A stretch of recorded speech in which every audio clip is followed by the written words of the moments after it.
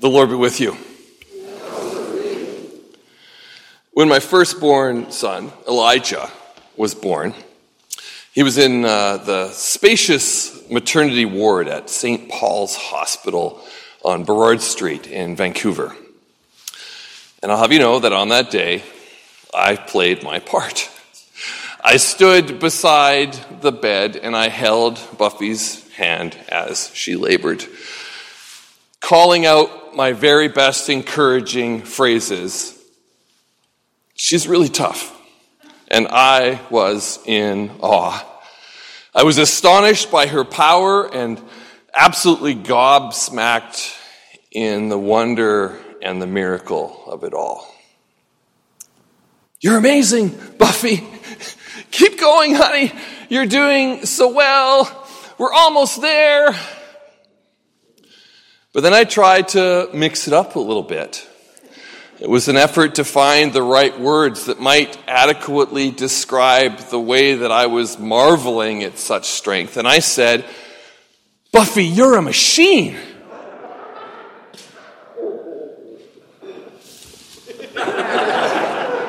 And not missing a beat, one of the women in the room, not unlike some of the women that chortled behind me just now, looked me directly in the eye, and with an uncompromising tone, she said to me, your partner is not a machine.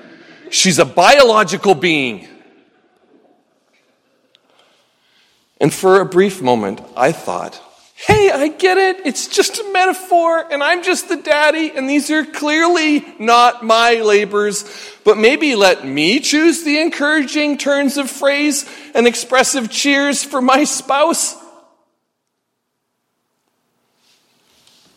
But I held on to that thought for only the briefest of moments, because if you looked around the room, I was the one man in a room full of women, and each of them were tending to Buffy's needs so well, with such care and attentive kindness in this primal and ancient practice that women have shared for millennia. So I held my tongue, and I grinned a big dumb grin, and I was grateful to be in such a moment. And Buffy held my hand, and I cheered, and I watched Eli come into the world. What a picture. In such holy moments, sometimes there are no words. The people we encounter in the Gospels are going about their days, and they're making their plans, and they're paying their bills, and worrying about their children and their mortgage rates and their crops and their livestock, and they're living out their day in the joys and the sorrows and the seasons. But then one day they had an encounter with the living God.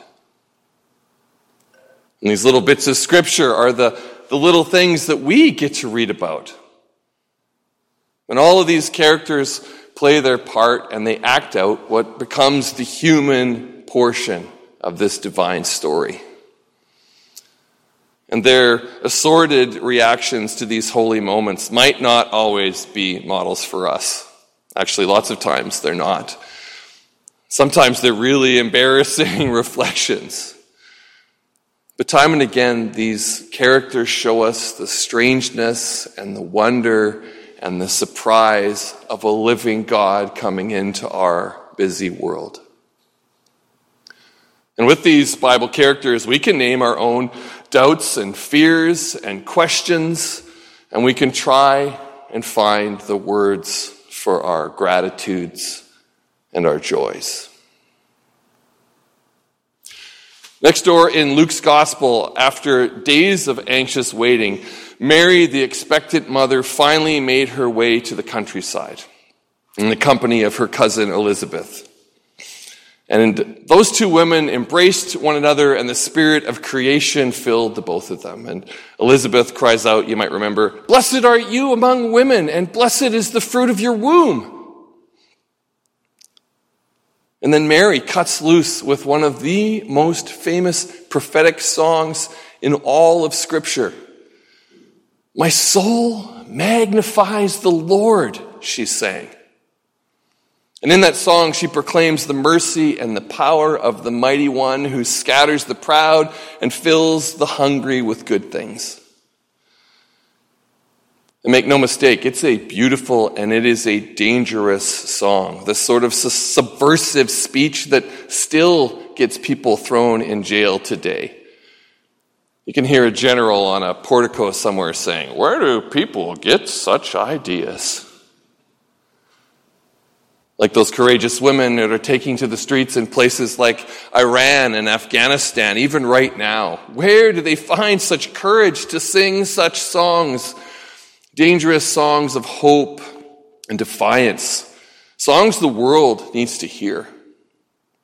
Mary's song is a hymn that hungers for justice. It's a song that sees what a better world could look like. It's a sort of truth to power words that rock the foundation of the world. A refrain of relentless hope that names the promises of God. Mary had to sing. Maybe it's something about the mirth of the Spirit and the miracle of mothering that child into the world. Maybe it was just time for a poor tribal Judean girl to make her mark on human history. And didn't the Spirit take such delight in filling Mary's lungs with such holy fire? Her soul magnifying. Maybe life as the teenage container of the uncontainable God just spills out of you in joyous, prophetic, dangerous, beautiful song. There's just no holding it in. But you probably noticed we didn't actually read Luke's gospel this morning because we're in year A of the lectionary. And this week, once every 3 years, we get a shot at this story in Matthew 1. And Mary isn't in the spotlight. This is the Joseph story. And just to let you all in on the secret, there is no Joseph song. As far as the Gospels tell it, Joseph wasn't even much of a talker. We don't get so much out of a peep from him in the pages of Scripture. But Joseph was a dreamer. Visited by angels between his REM cycles. Didn't the prophet Joel tell us, "I will pour out my spirit on all flesh, and your sons and your daughters shall prophesy, and your old men shall dream dreams, and your young men shall see visions"? Friends, if our daughters are singing and prophesying, may our sons dream dreams.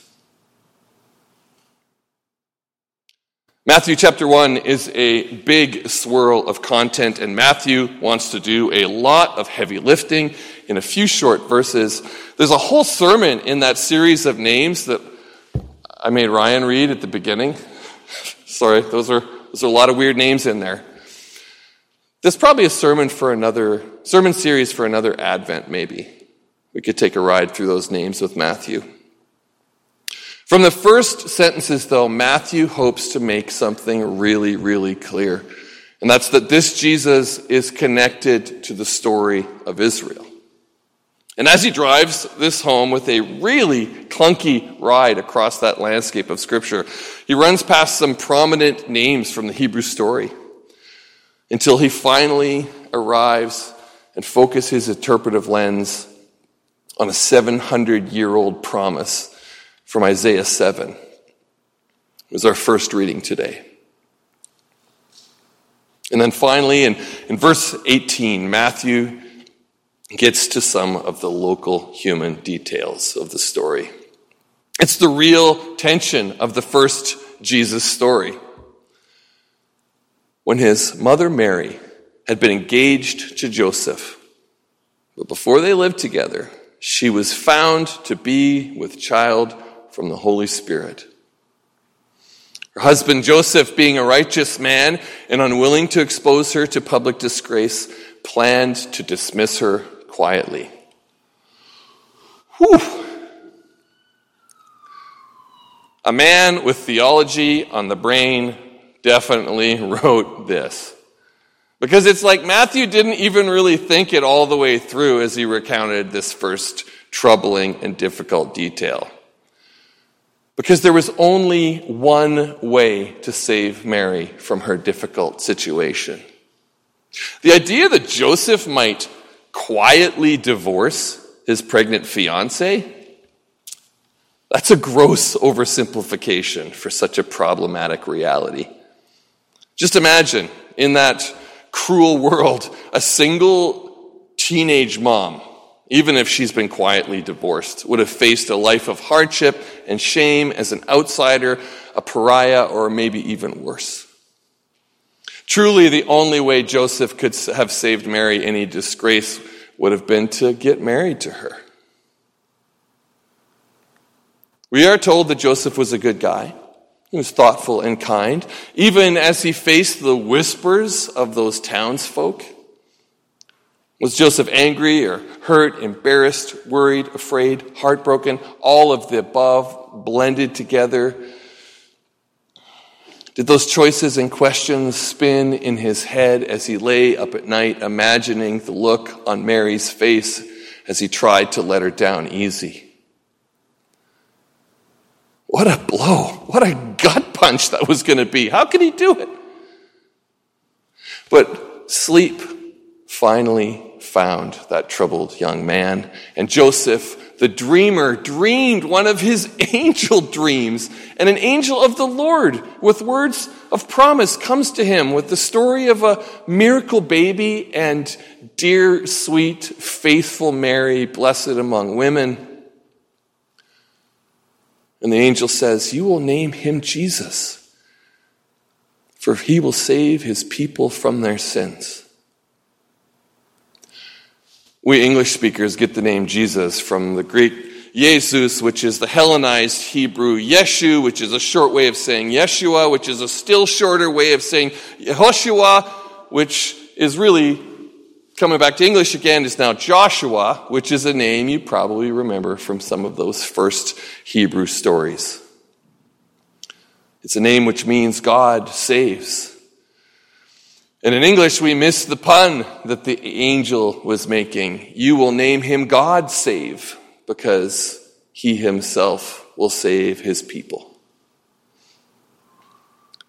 And then Matthew can't help but interrupt the story and pipe in a little bit of scripture with that chunk of Isaiah 7. Look, the virgin shall conceive and bear a son, and they shall call him Emmanuel, which means God with us. A baby, human, born Jesus who saves us. A with us God called Emmanuel. And so Joseph woke up. And imagine his day as he went for that meeting with Mary, and it wasn't the horrible breakup that he had dreaded. There were tears of joy and such an embrace, and no doubt another Mary song, even if it's not one that you and I will ever get to hear. The God who had remained with the Hebrew people for all those clunky hundreds of years stood now with the man Joseph. And without uttering a word in Scripture, Joseph the dreamer would give names to the Son of God, the Son of Man. Salvation of the world and God with us. The Spirit is so alive in these Christmas stories, and this same Spirit stirs some of us to song. But it also calls many of us to silence. A holy, sort of prophetic silence even. Sometimes we break that silence with our voices. And sometimes there simply are no words. So many of us have been raised in traditions which give preference to the speakers and the singers and the lecturers and the preachers and the people on the stage and in the lights with the microphones. Well, my hope for us is part of our practice is the reclamation of what is hopefully the wisdom and the time and the space given to silence. The wisdom to trust the Spirit when we are called to let the silence be. The practice of marinating in that silence. And if I dare take a soapbox for a moment, we live in such a noisy world. The backdrop of our lives is so often overwhelmed by competing voices and shouting voices. I think it's safe to say that a lot of the people who name Jesus as Lord could choose some holy silence for a change. Try some silence that doesn't draw attention to itself. The watchful silence of Advent. The creative silence that soaks it all in and waits. Silence that carries on with works of love and faithfulness, but in the background. With our brother Joseph forming a quiet company of folks who carry on in wonder and in the miracle of it all. Sometimes there are no words.